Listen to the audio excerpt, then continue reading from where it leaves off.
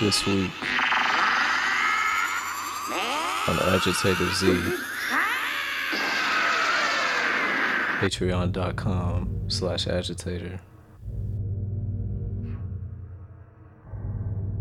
To me, it's always been bigger than whatever. Like during the Trump years, part of it was like, how do I give some avant-garde credence to whatever sort of like counter mainstream liberal narrative is actually taking place? You recognize that's a trap door, you go somewhere else, you know? But it's always about building a kind of movement or a space for others, because that's what makes art fun, you know? Art is supposed to be like an escape from the mundanities of day. This is why art during the Trump years was so fucking terrible, because it was like it was just all structured around these societal signifiers and these master narratives, and that's not what makes it good. Like, I want to think about a hot dog wearing a powdered wig, like in outer space, you know, with psychic powers. Like, that's what I want to think about. I don't want to think about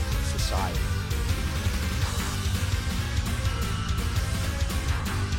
There are certain things you just kind of have to navigate, and that's basically it. You know, I can't always control what's going to happen with, you know, extraneous things, and they came to me and I platformed a lot of it. So, but you can always sort of like decide, well, the air is sucked out of here. Where else can I travel to? Like, what else can I get into? Like, what's really interesting right now? You know, the one thing I used to ask guests when I come on the show is like, what's something that you know a lot about that's interesting to you that people don't think you know about or are interested in? And let's talk about that. Well, I'm a Nazi, huh? Okay, bet. Let me go look at this guy who likes to fish and post sun and rads and shit. Let's see if maybe there is something to what he's talking about. And then, you come out the other end of that, and you're like, okay, so that sucks too. But there's something, there's a little bit of truth in everything, you know? And that's kind of what I'm starting to look at. It's like, maybe there was some truth in wokeness. And I definitely think there was a little bit. You know, it's like that's why I always say, like, I'm not woke, but I'm also, like, I'm anti-woke, but I'm also anti-woke. You know, to put it in like Laruelian tunes, I'm just not. You know, I just reject the premise of both of those things, and I'm looking for something that's just different. You know, it's like I'm just looking for something that's basically it. You know, I'm just looking for something that's different. You know.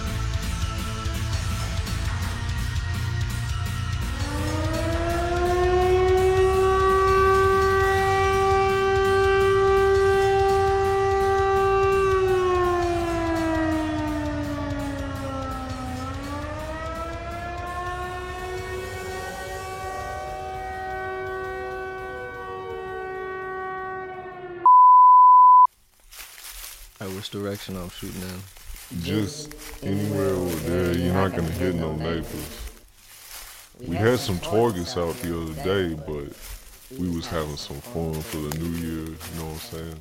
But like soda bottles and shit? Yeah, like liquor bottles and shit. Watch out for the glass, nigga.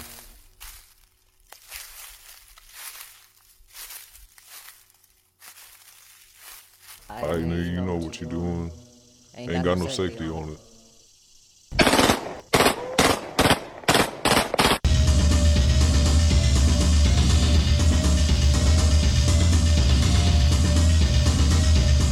Hi everybody, welcome to Agitator. My name is J. David Osborne, and that is Kelby Losak. And if you can hear it in the background, in and out, that is Blue's Clues Big City Adventure on repeat.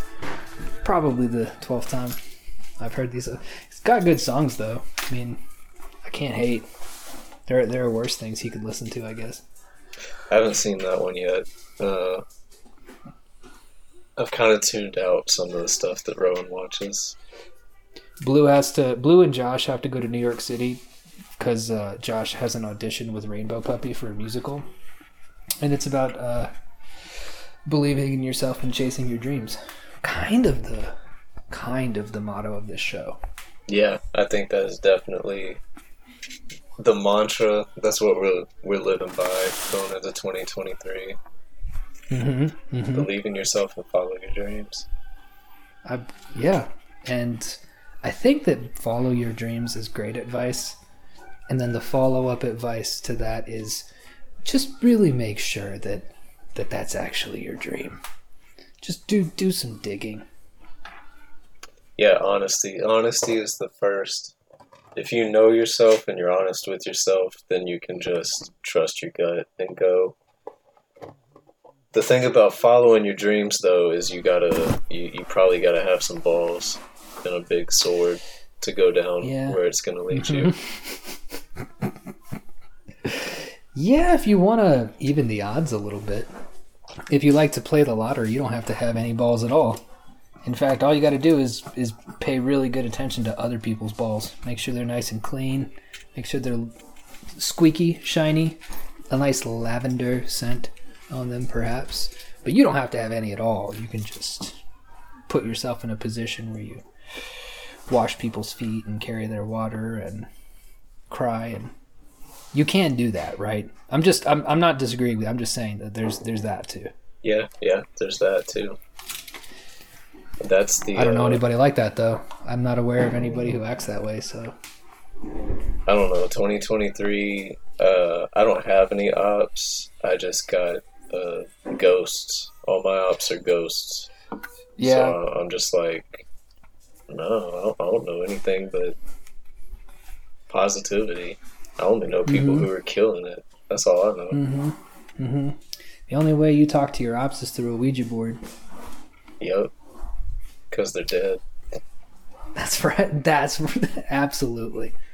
The film that we're talking about today is High and Low, not the 1963 Akira Kurosawa film. You might think, hey, Agitator, these two guys are well-educated, well-spoken. Their knowledge of film history is rivaled by few, surpassed by... I forgot what I was even saying. Anyway, my point is that you'd think that we'd be talking about the Kurosawa one. No, we're not. There's a Kurosawa movie called High. As a matter of fact, there is, because I was looking up High and Low today on Google because I wanted to steal, plot summary and things other people had said and pretend that I said it. But I couldn't find anything, and it's on Netflix. It's not that this is a hidden underground whatever. It's huge. It's huge in Japan. This is one of those. We got in on the ground floor in America on this because I swear, I tried different search keys. The most I could find the fandom wiki. So somebody who could speak enough English to just kind of put the basic, here are the albums as they came out. Here are the band members. We'll get to what I mean by band members in a second, since we're talking about a movie. But there's nothing, no lore, no real history. I'm pretty sure that a lot of that shit hasn't been translated yet. Now, you might say, David, Google Chrome has a built-in translator. Why didn't you go to Japanese sites? That would be a great question. But watching this movie... Watching this movie from 2016 called High and Low, I felt that I was witnessing something great, something at times crushingly boring. Oh my god! Yeah. And Kelby, tell the people how you watched this movie. Oh right, my man don't have Netflix, so I used to steal Rios's Netflix. But Netflix doesn't let you steal anymore. Nope. They sent us the message. They were like, "Who's this on?"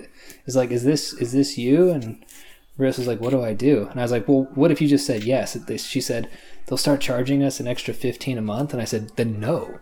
Then the answer is we don't know who that is. Yeah. You know I would approve of that decision. It's gonna charge me more. No, don't do that shit. No.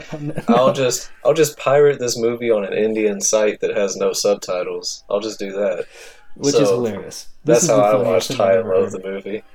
Maybe the worst way to watch it, because it is on Agitator. We like to play to our strengths, and as you guys know, Kelby and I are really good at remembering Japanese names, faces, Yeah. and we're able to follow plots very closely.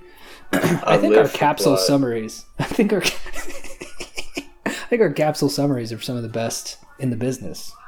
I'd stack ours up against any of those other movie podcasts that do what we actually do. I've noticed they But- steal what we say on Agitator and use it for letterbox summaries. Mm-hmm. Which actually for this one is hilarious. Let me just pull this up. Since I was like, okay, this I need was a good idea. Yeah, that's a good idea. Letterboxed, yeah. I was like, okay, I need some kind of understanding of what I just watched.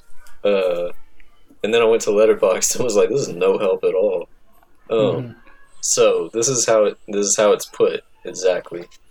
Sword Chiku is a devastated and dangerous town with 5 gangs: Seno, Rengokai, White Rascals, Oya Koko, Rude Boys, and Daruma Ika, fighting fiercely.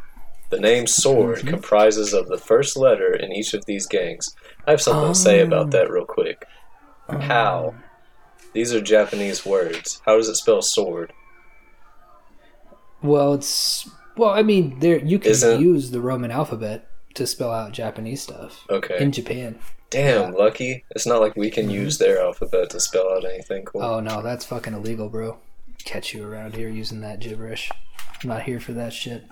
But Okay, and the rest Okay, of it. yeah. Before these 5 gangs, the legendary Mugen gang dominated the town. Mugen and the Amamiya brothers, who did not submit to Mugen, clashed, and Mugen disbanded. And that's the summary. Like, they just gave up after that. They're like, you know. So I cannot remember how I found out about these movies. I know that there was an article. If you sent me the link to this and you're listening to it, drop me a DM and I will, bro, I promise I will remember to mention it in the next episode. But I read this Polygon essay, which Polygon is one of those sites. It's like Jezebel and Kotaku, and it's like one of those really poorly edited kind of trash websites. yeah. But this article talks about how there was a band in Japan called Exile, and they were on the LDH label, right? Which I think stands for Run to House. But It does. You're right. yeah. Because Yeah. Japanese. But so basically the this Exile group, so the leader of this band was named Akira. That's fuck, I was about to say his name, like you know what the fuck their names are. But Kohaku, who's the guy with the crazy blue eye. Yeah, Right? yeah. So he was the original boy band leader back in the day. And the way that this worked, I have all this shit. It's in my notebook. This is what I get for not coming prepared to just this specific episode and none of the other ones. Fuck. Alright, here we go. I've got it now. Got it with my... Did I tell you I switched to pencils? I'm loving these pencils. Yeah, I got an old school that's sharpener. Interesting. So Yeah, is it? It's not like what kind of pencil is it? You said it's some It's kind of a- special pencil. Well, no, it's a Ticonderoga Dixon. I mean, it's pretty standard. It's black. I wanted a golden bear, but they didn't have them. Okay, so Exile Tribe is what happened after Exile. Because, okay, so here are the bands that came after Exile. Exile the Second. Great name. Sandaime J Soul Brothers. Better name. Generations. The Rampage. Best name. Fantastics, Ballistic Boys, Nope, that's the best name. and Gekidan Exile.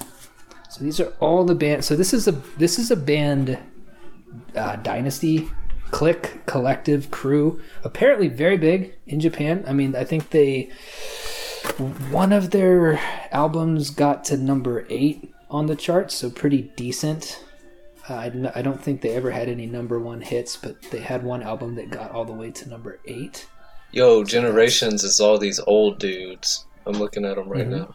Or no, it's literally Generations. Damn, that's where the name comes from, I guess. Oh, so Generations, the band, is because it's guys from different generations of Exile Tribe connecting. Yeah.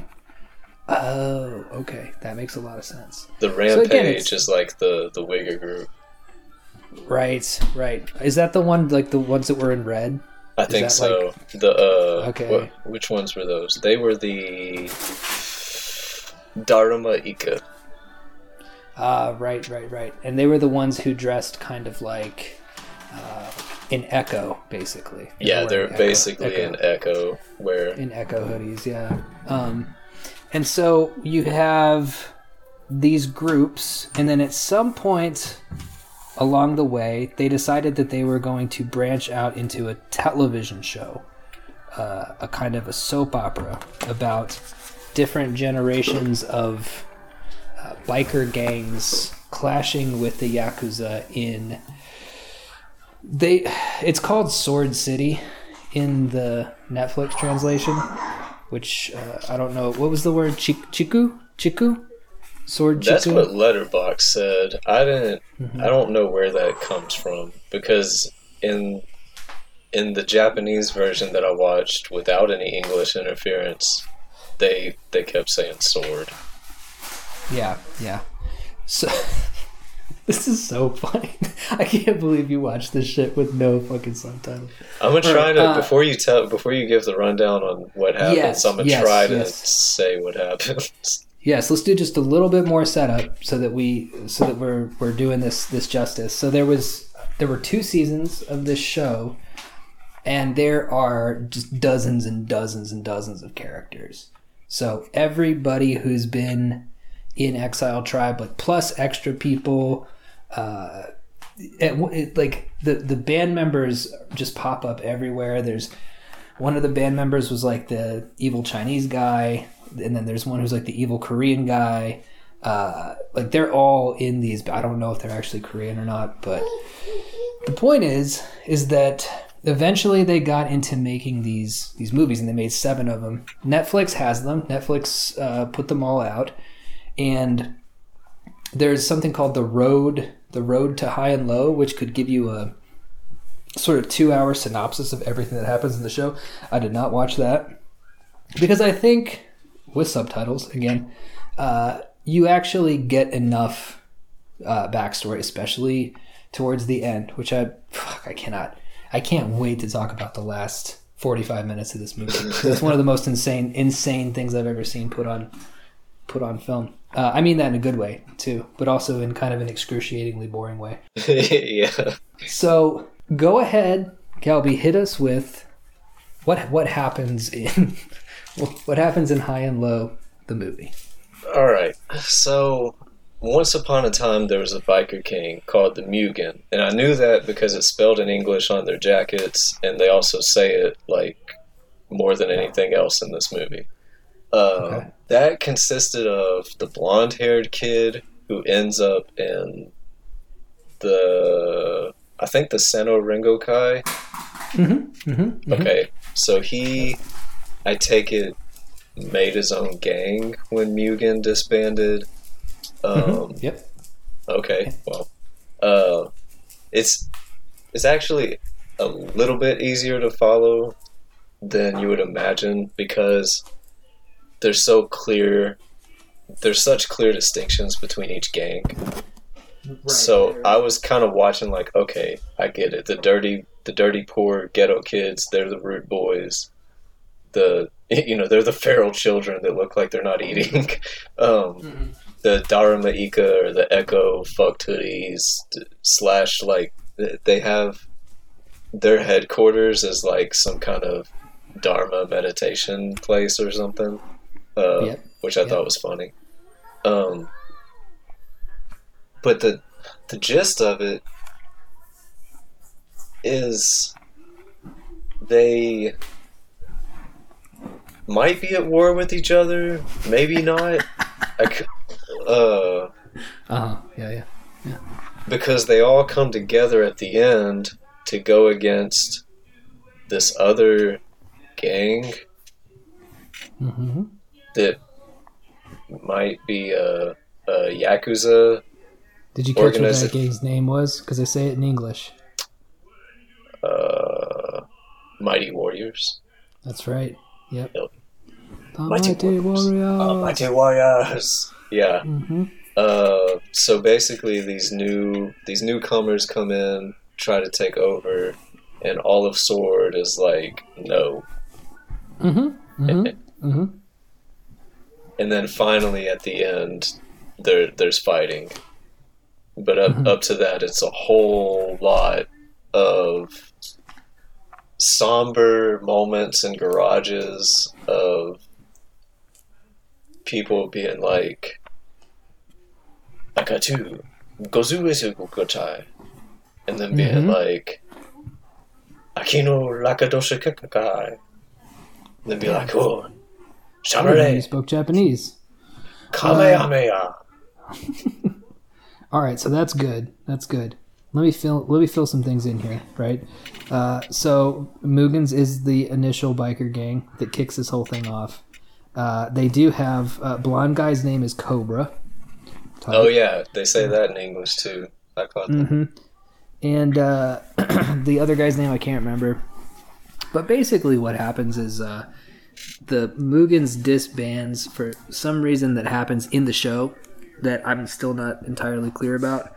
But there's three main friends. A guy died, right? Is that why they disbanded? Yeah. Well, it's not. Well, he was giving it up to begin with, or he didn't want to give it up, but his friend was telling him, like, just leave the life behind.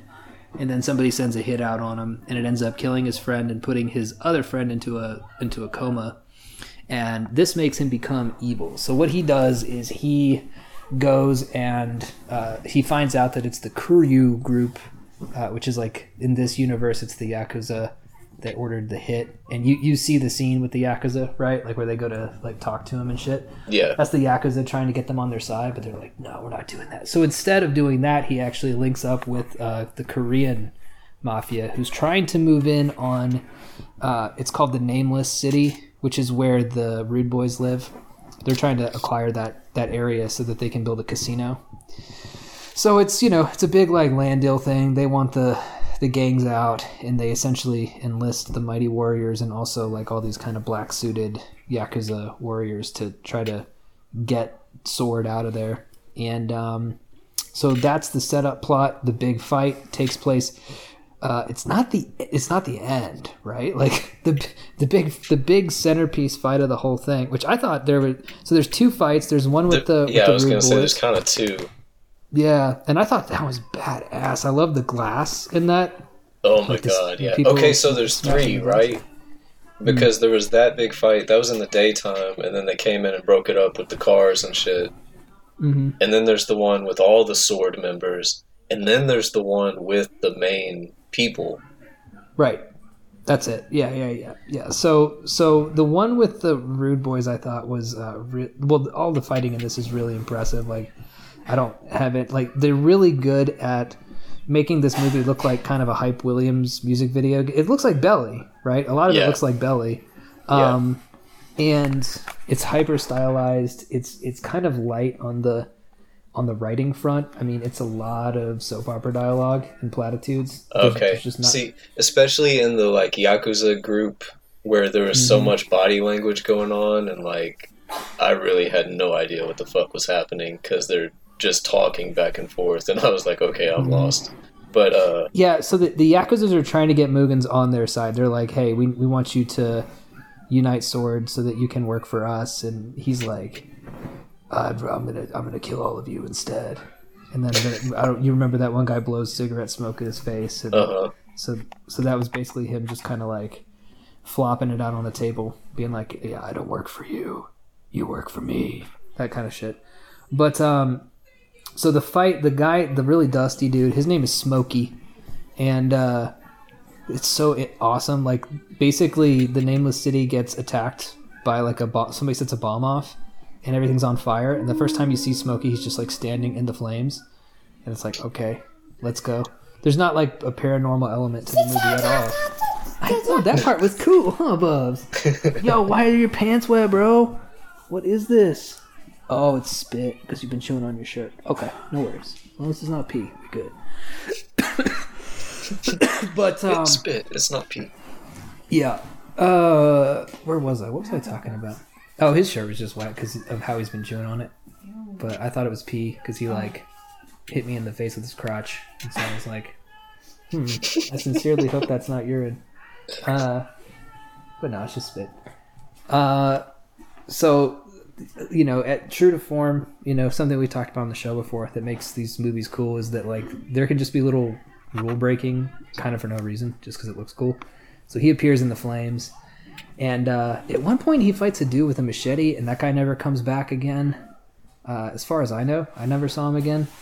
And there's just a great sequence where part of the trap, because they're fighting with all these shipping containers and trash and shit, is that the bad guys all start throwing bottles on the ground, making like all this glass and shit.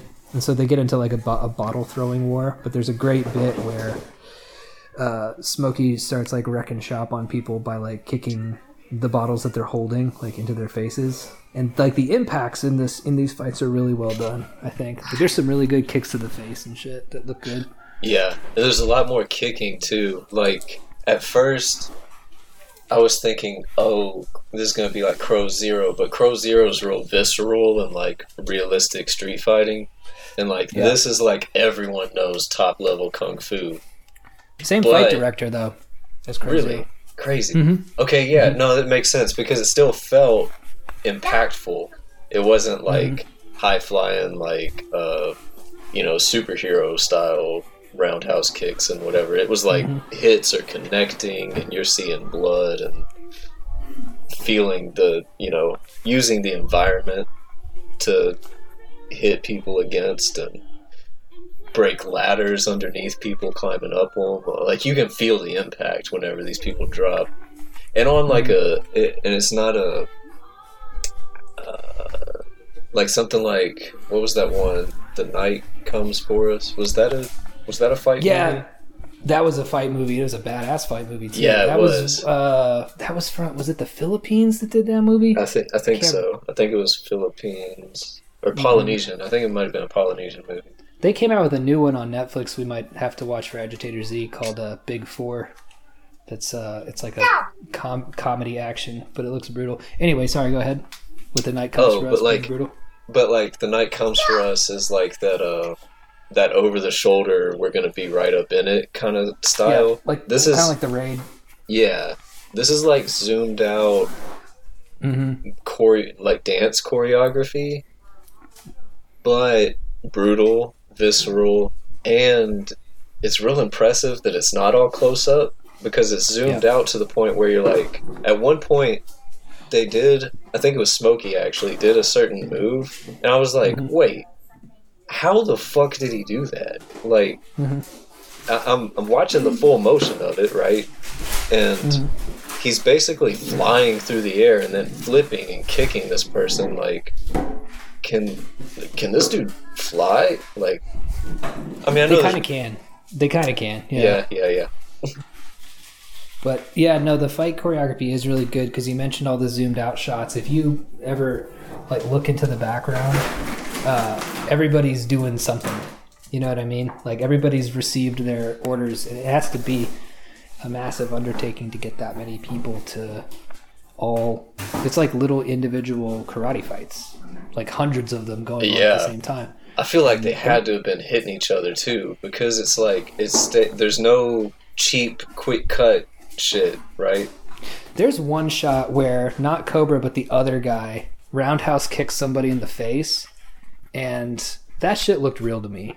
Like the way that fool's head bent back, I was like, because they train themselves like how to just pull back, and then the person knows how to just pull, like both of them know how to just pull back at the right time to make that shit look real. But that it has one of the best kicks to the face I've ever seen on screen. It's in that second battle. He just gets the dude like really good. Like somebody throws him into his foot or something like that. Like it's like when they're double teaming him. Like he like one guy pushes this dude into this guy's kick, and I saw that, I was like, God damn, that was good. But there's a lot of sort of drone footage where it'll be following a fight, and then the drone will like jump up 30 feet in the air, and you'll see a fight on top of a shipping container, and then it follows along the shipping container and then back down again. Really impressive technical achievements. I thought the fights were pretty incredible, you know. And then we get to the end, to the last fight, and the movie does something that I've never seen before. I've actually literally never seen this done in a film before, because I got to it. I'm on Netflix. The movie's 2.5 hours long, and that middle fight scene ends at about 2 hours, right? So there's still 30 minutes to go. I'm like, wait, what the fuck? What else do they have to do? But it's the final fight, right? So it's the fight between Kohaku, the crazy eye guy. Mm-hmm. It's not Tsukamoto. It's like, fuck, his friend, right? Yeah, and Yes. Cobra. And Cobra and other guy whose name I keep forgetting. So it's a four-way battle that begins between just the two old friends, and then the two youngsters come in.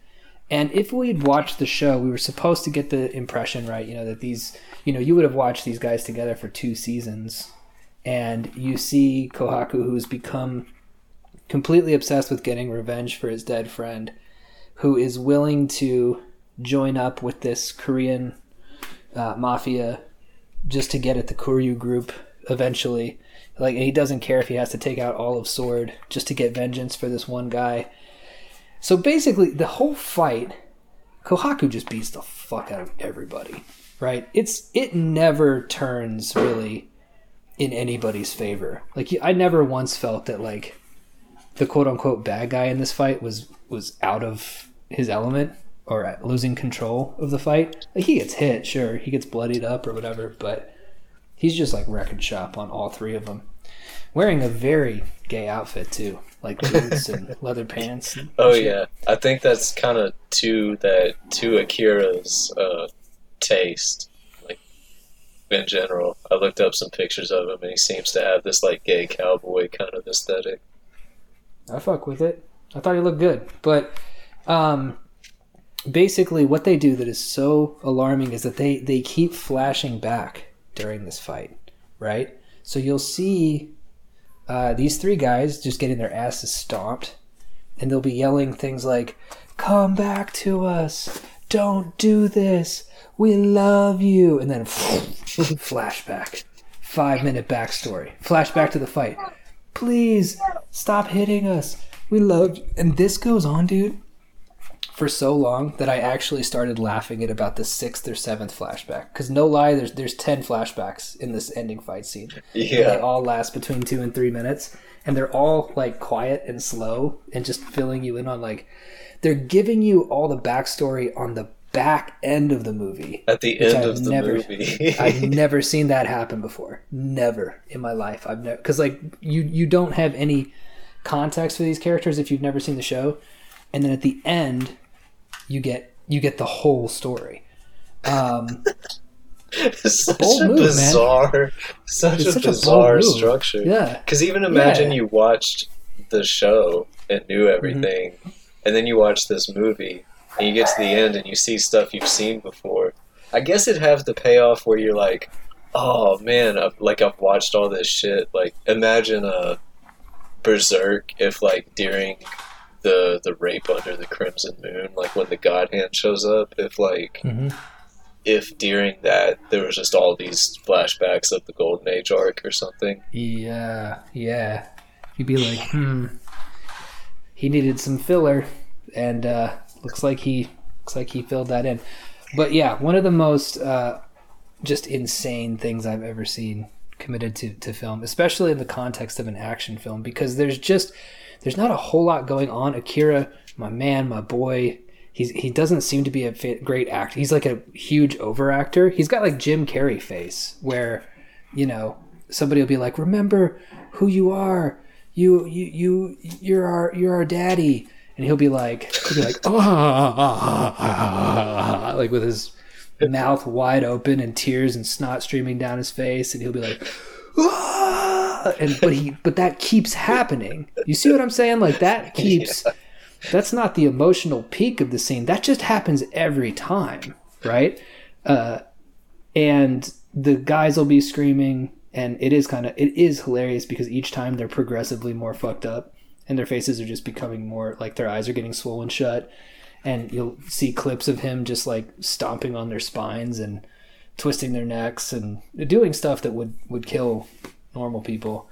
And then they stand up and they're like, but we still love you. And he's like, ah! Flashback, hospital bed. Why would I want to go on a bike ride with you? You're not my friend. Well, you think you're not my friend, but we'll be friends soon enough. Like that. This movie is like a live action anime, basically. Yeah, man, it's fucking great. But the it looks great. I mean, I thought that the club that they played at with that weird geodesic looking face in the background looked really cool. I liked the club scenes are great.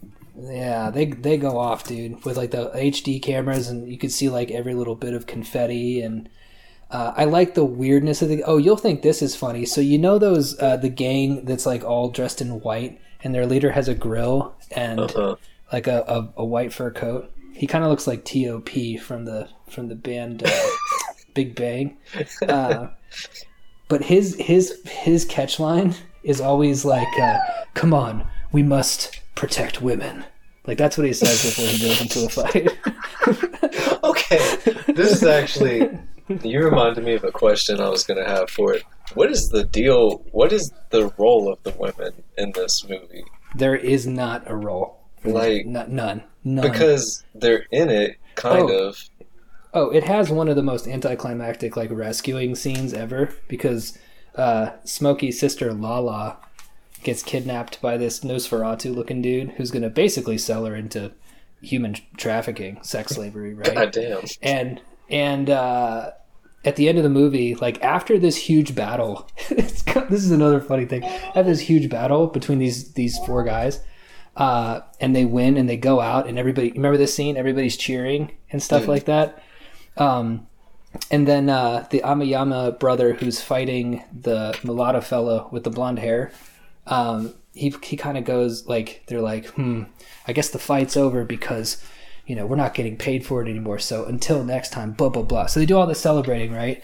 And then they're all doing their end of Star Wars, like Jawas dancing or Ewoks dancing or whatever. And then one of them goes like, well, I guess we better go save Lala. And then it's completely anticlimactic because they just open the container that she's in and they're like, hey, you're safe now. And she's like, oh, okay, all right. That's it. They don't have to fight to get her back or anything. Like they've just been keeping this poor girl in a shipping container while they've been celebrating. And then they're like, oh, right.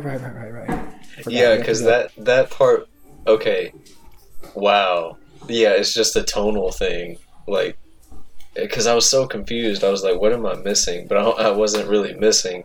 I didn't know about the sex trafficking thing, but like, as far as her being kidnapped and then their reaction to it, I was like, it just is very anticlimactic. It just seems very secondary. Like, even when she gets kidnapped, the guy like walks back in, he's like, well, they got her. And everybody's like, oh, all right.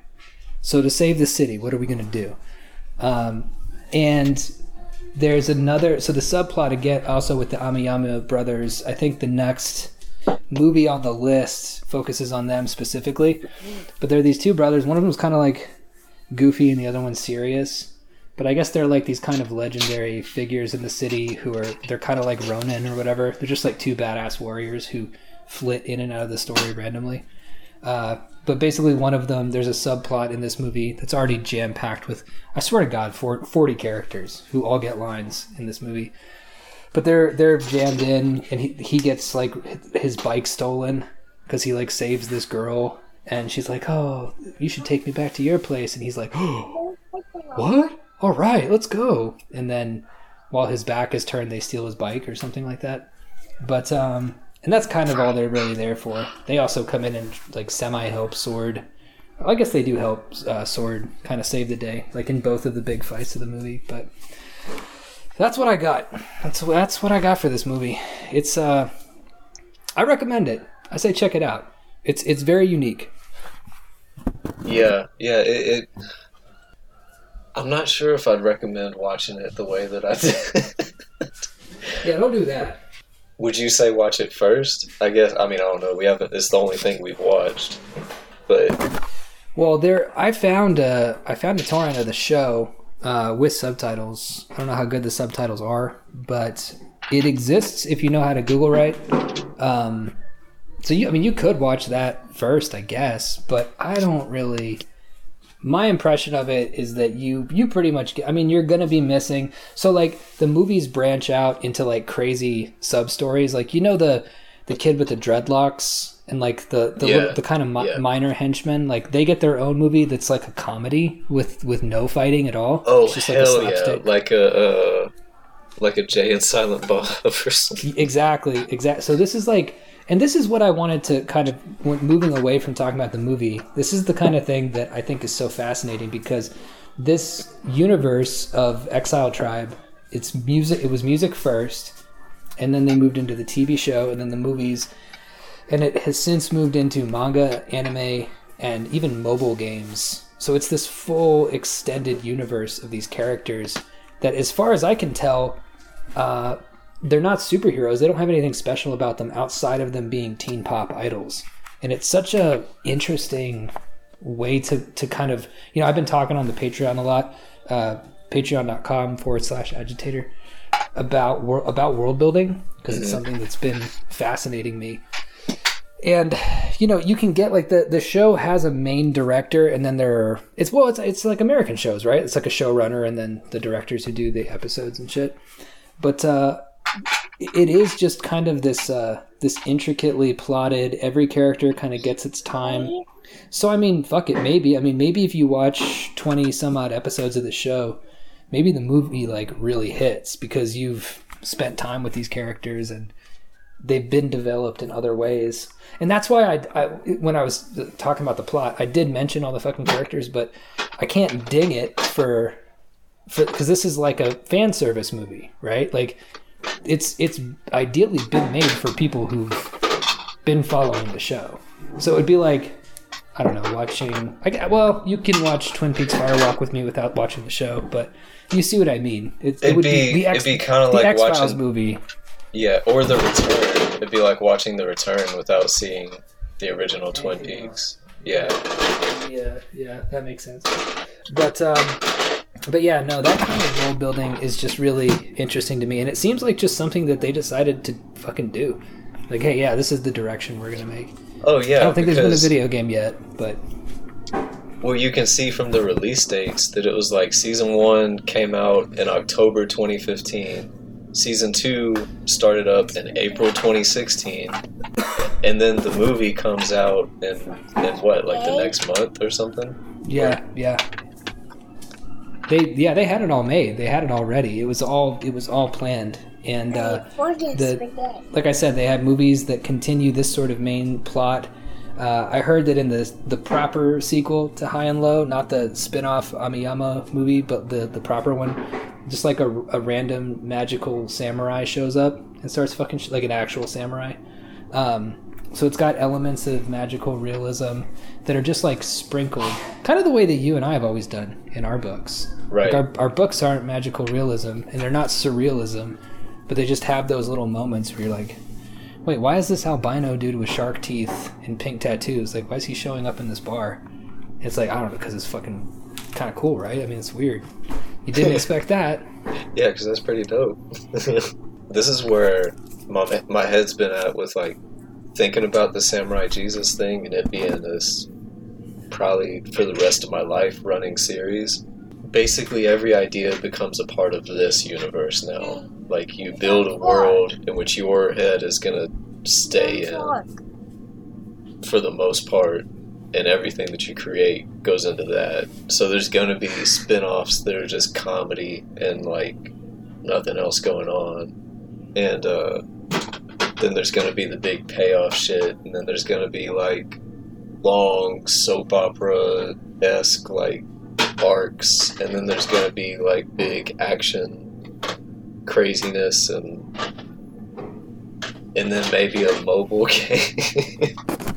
Yeah, why not? At a certain point, why not? I mean, Eddie even invented a device so that we can cross over universes with all 3 series that we're doing. Howl, Dying World, and Mercy. So it's like, at that point, that could just get fucking crazy. You know? Like, we could loop back and have, you know, Kintaro show up in Mercy or something like that, you know? Because you're tying that in, right? Mercy's tied into the Samurai Jesus world? Mercy's tied into Samurai Jesus. Not to give too many spoilers for a book that just came out, but there's a bloodstained district in the city of Samurai Jesus from the events that occurred in Mercy. But yeah, this whole idea of having a huge project has been something that normally attracts people who do, I guess, kind of hard sci-fi, soap opera, yes, and also high fantasy.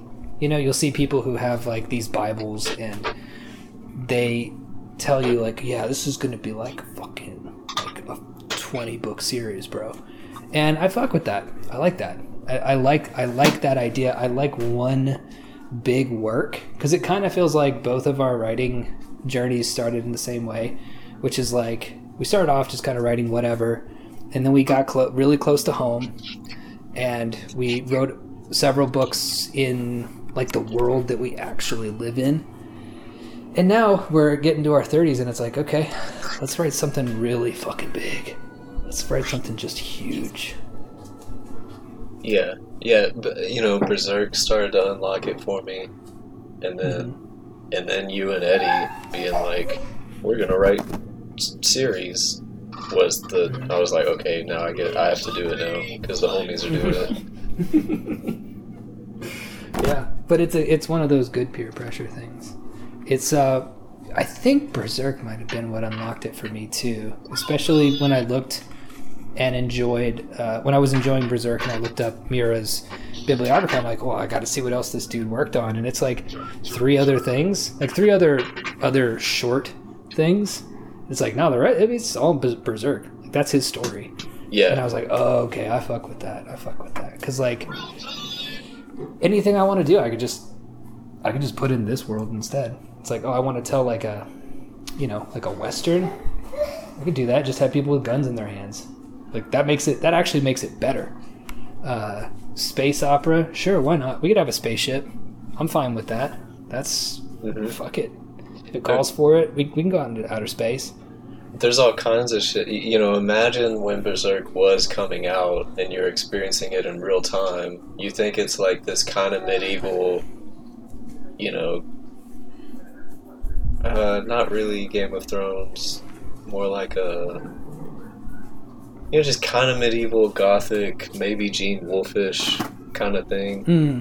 And then it gets into fairies. It gets into the you know, old school folk tale shit, and then it's like demons and hell, and then it's like it's got esoteric shit. It's all over the fucking place, but it's in the same world, and like it feels coherent. But you gotta imagine reading right from the beginning, you don't know it's gonna go to all those places. And see, I don't think he did either. Although he did have plans, right? So, which is what they're following now. But the one thing that I ran into when I was talking about my world building process for Dying World is I found this website called World Anvil. Thanks to Jay, by the way, for showing me that.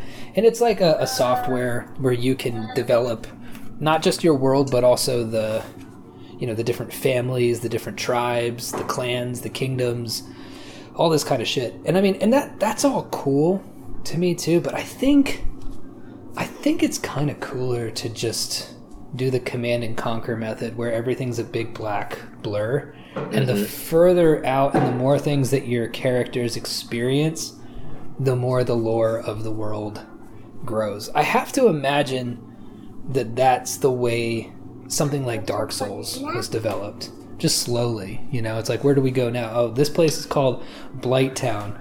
What's its deal? It's like, it's really fucked up. Everything sucks in Blighttown. It's like, okay, cool. Yeah, I can rock with that. Yeah, and you know, it's instead of writing yourself into a corner of being like, oh man, well, I wanted there to be this big bustling city, but I started with this post-apocalyptic dystopia. It's like, well, just go outside of that. Yeah. Just take a road trip into a big bustling city. It's like, Yeah. oh, It's this like, existed? damn Yeah, I guess, yeah, it did. It existed. It's like saying, like, you know, like living in Oklahoma and being like, damn, if only there were other places. What the fuck are you talking about? Like, you could drive, you know, like 6 hours to the west and you're in the high desert. It's like, no, but this world is like Oklahoma, though. It's like, that's the way the world is set up. I gave myself kind of a cheat, but also kind of more of a challenge with Samurai Jesus, because the way that time operates is it's constantly on this Mandela effect. It's like time is always in the process of being Mandela'd, and so it's kind of one of those things where I can do whatever I want and then just be like, yeah, this is how it's always been, and just retcon shit that I've done before, but without, like, I've got to walk a tightrope doing that now because I don't want to do anything cheap, but I also think it's a really cool, like, it's a really cool gimmick that I want to implement, but it's like a sort of a cheat, because for little things it's like, what do you mean there's always been 3 moons? Like, yeah. Instead of like a moon that hit the earth, and no, I like that too, because you could just say that there is some scientists somewhere who are fucking with a D wave or something like that, and now the Mandela effect is out and in full effect. And again, it's one of those things where it gives you leeway where you don't want to. I think that, like, where things get crossed over in continuity, unless you're a super nerd and this is something that actually bothers you, which I don't know what to tell you. I'm not smart enough to make that work. But if, like, you don't want to repeat names, I think repeating names is pretty bad. Like, you don't want like a Jack White and a Jack Black unless they're like a duo that kill people. right. But like, you don't want to repeat names. You don't want to, I don't know. Repeating names is just the biggest one for me. Like, you don't want to have like a Mika and then 7 books later you have another Mika show up, because that's too specific.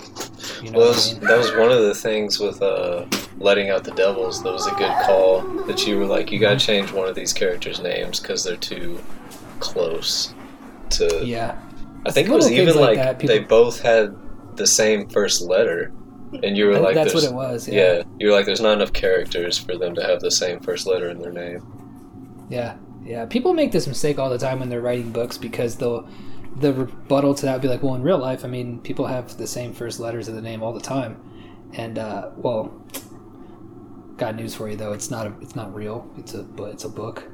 Also, it makes sense because you kind of take things in, letting it wash over you, and like, imagine there's an Ariana and an Amethyst, which isn't a name, but whatever. Could be. You're like, you're gonna get those mixed up because they're too close. Yeah, it's too close. It's basically when you read at a certain speed, even if you don't read at a certain speed. I mean, I think the human brain just does that, right? Like, we see the capital letter, and the rest of the name. I mean, the names. The way that it looks is really important for a character. Like, you can't have like a beautiful princess and name her like Spike. That doesn't quite work. Or you could, whatever. But it would be, you'd be knowing what you were doing. And I think that, so like, the naming of characters is important, and I think it's so important that you don't even have the same first letter. Of 2 main characters, certainly not, right? Like, you can't have like a Steven and a Sam as the 2 main characters. That doesn't... I know those names don't sound the same, but trust me, you want to switch that shit up. Yeah, unless you're doing something very specific, like Keaton's The Last Projector, that had Billy and Bully, and then that whole book was about like doubles, like about doppelgangers and yin and yang and past and future, like all that kind of shit. So I guess there's like Amos and Andy, but those are two. That's a hard and a soft A, so it's different enough. Maybe, I don't know. Every rule can be broken, but you can just feel it when it works or not. David's JDO's editing service is so much of this, and it sounds weird because sometimes people ask like, well, what do you do to fix the book? And I'm like, I don't know, because I haven't read it yet. You just kind of have to trust me. And then they do. It's bizarre. And it's and then I come back and they're like, oh yeah, this is great. Like, because it's all about like, I go to the book like I'm a reader, right? And literally all I'm doing is just making comments that I would make if I was reading the book as a reader. That's it. There's no rules. Yeah, I give people options because I don't really advertise being an editor, but I've had several people come to me over the years want me to edit some shit, and I'll throw it out there because I'm autistic about like line editing. I can line edit like a motherfucker if that's what you want me to do, and I'll tell them, look, if that's what you're looking for, I can do that. I've got an eagle eye for this shit. Like, I can do that. But I, like, as a personal philosophy, I don't really believe in that kind of editing. I think really what I'm trying to do is find where your voice is in this and just pull that out and be like, hey, this is the thing you're trying to do. I found it. Now do this for the rest of the book. Hold on 1 second. I gotta get my phone is gonna die. What the fuck is that? Alright, just had to go steal the charger. But yeah, and for some people, you know, I've seen how big pro editors work in New York, and that's really cool in its own way, because for the most part, not 100%, but for the most part, those people know how to turn like some real dog shit into best. Well, you know what I'm thinking. You know what I'm thinking. So like they know, like those people, they know what they're doing, and there is a certain kind of skill that can take almost fucking anything. At this point, I believe that they can take anything. I mean, like Snooki had a book, right? And it's in English, and you can read it, you know. But like there is a type of editing, and I don't know, maybe if I wanted to like expand my business or whatever, I could try to get good at this. But there are things that they look for that I don't look for, because to me that doesn't make a book better. But they know the rules about what what normie people like. So a big example of this is like if High and Low was a book and the ending was like this, I would keep the length, because I'm like, clearly you're trying to do something here with the length.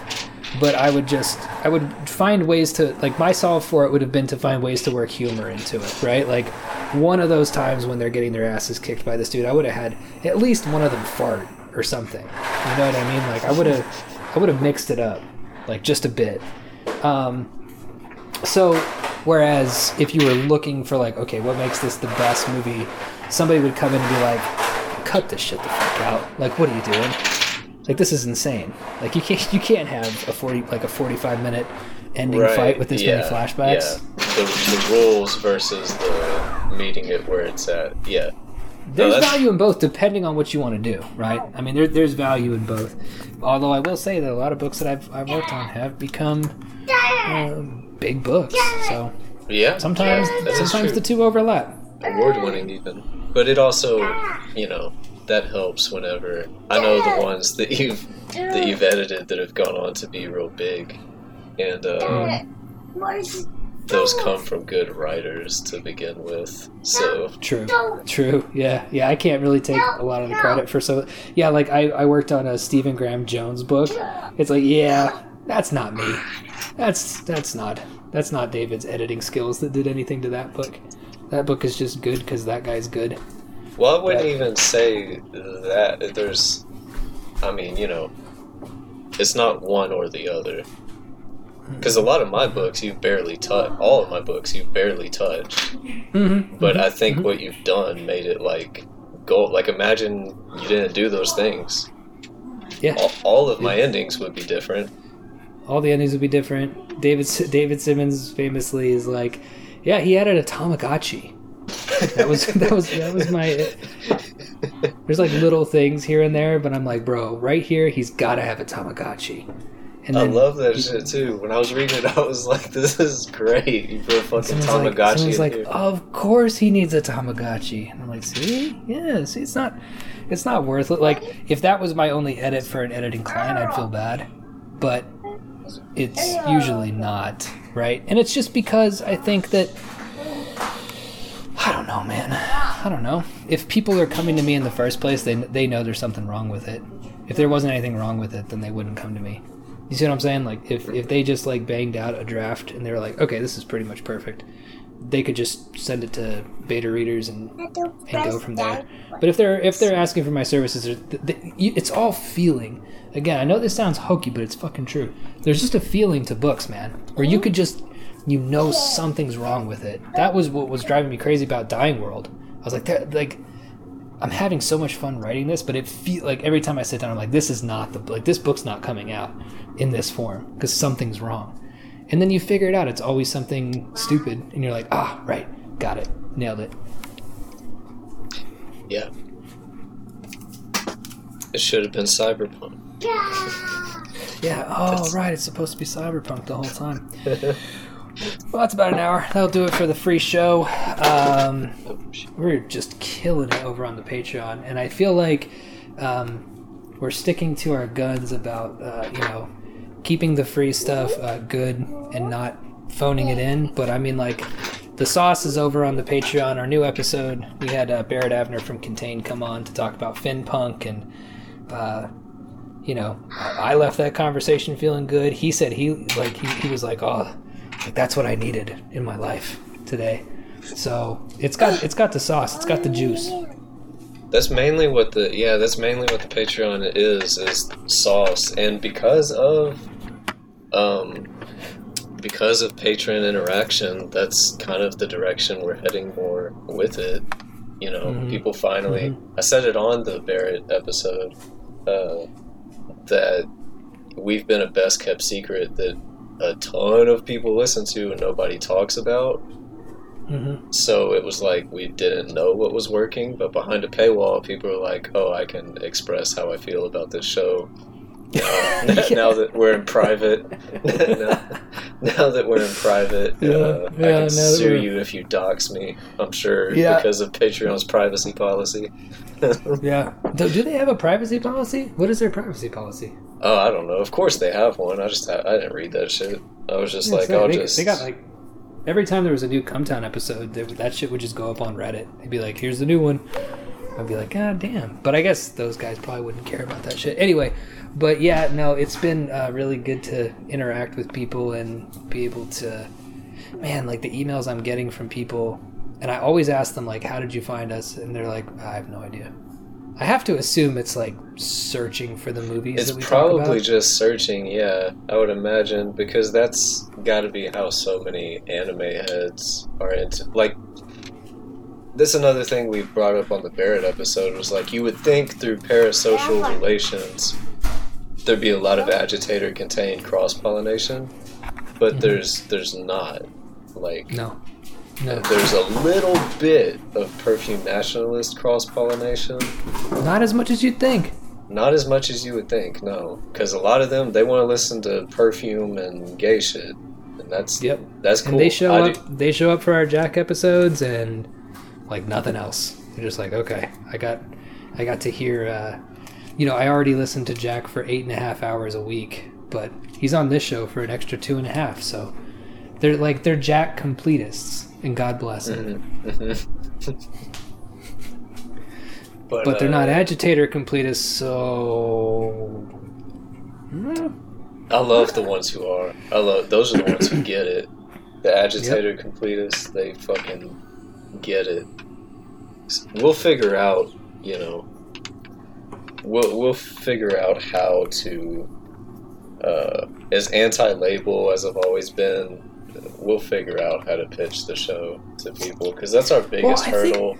It's such a perfect show that you just have to be able to explain it to people, and they'll be like, oh, word? Yeah, I need to check that out.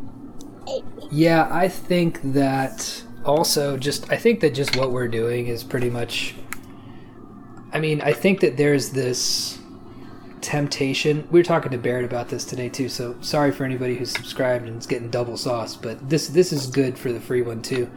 I think that there's like a temptation to look at you know, your first week, your first month numbers and make judgments about what you're doing right or wrong based on that. And if you look at our first week, it's great. Our first month is always really good.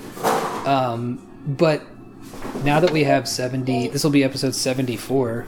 Now that we have 74 episodes, you know, when I was looking for like how to solve the mystery of why we had 23,000 downloads in a month, it was the fucking Crow Zero episode from a year ago, literally a year ago. That's just, for whatever reason, is one of our most popular episodes. And I have to assume it's just because nobody else talks about Crow Zero. Like, there's just no other podcasts about it. And if I had to guess, a lot of the fans who have stuck with the show found the Crow Zero one. I don't remember. I mean, all of our shows are bangers, but I have to assume that maybe that one was particularly funny or something. We like the Crow Zero one. I remember Crow Zero specifically because it's that like place memory. I remember where I was, and I was sitting in a dirt parking lot of like a rundown gas station, a little taqueria, and all these like construction workers and cops pulling up to get their tacos and shit. I was on my way to San Antonio recording in the car, and we were talking about immigration and fucking our dads shaving their balls. Oh, wow, your memory is better than mine. I do remember, now that you mention it, I do remember the immigration talk now, which would have been a good one because it was a very nuanced conversation about that subject. And I think that I guess just the overall point is that you can't, if you're making one of these, you have to think long tail, back catalog, body of work type shit. And again, 100 episodes from now, we'll have a huge back catalog with a bunch of movies that haven't been covered on any other podcast. And people will slowly trickle in. And some people, of course, will find the show and be like, oh my god, Jesus. Because they'll stumble on an episode and it'll be us being like, saying crazy shit or whatever. It'll be Tetsuo 3. Be Tetsuo 3. They'll be like, I wonder what they say about that. And it's just us being like, fuck this fucking dumbass movie. But, well, we fixed the movie at least. We fixed the movie, read what podcast we were into, and said, I'm voting straight ticket Republican from now on. Oh, that's right. Yeah. I've got a memory for I don't have memory for a lot of shit, but I've got memory for our episodes. Yeah. Well, it's better than mine. I don't even remember what I remember. It's just fucking random. I don't even remember what I remember. Yeah. I don't. My dog right now, I had to put a cone on her because she's in her last days. She's begun to mutilate herself, and so she's got a cone on. And she's always done this whenever I had to cone her for like injuries or whatever. She just starts like trying to knock shit over in the house.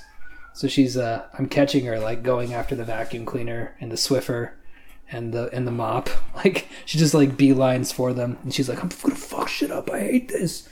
It's like, well, you know, I don't like you bleeding all over my floor and mutilating yourself. Just have a peaceful last couple days, you know what I mean? Like, just enjoy the McDonald's cheeseburgers that we're getting you, and just be at peace, because it's almost lights out for this thing. She's getting close. Cheeseburgers for the last meal. Well, she loves them. She loves that shit. Like that's gourmet. But yeah, well, I guess that'll do it. That's a good hour and 5. Everybody go subscribe. we've already got it. Oh, by the way, to add on to just the point that we were making before, like the same shit will happen with the Patreon too. Like we've had, what was it, like 300% growth on the Patreon this month or something? It's been crazy. Yeah. It's been nuts. But like that will also happen like with the Patreon, you know, with like long-term listeners who are reticent after there's like 50 of those. They'll be like, all right, we'll give them $5. I'll give them $5 for this. And it's like, thank you.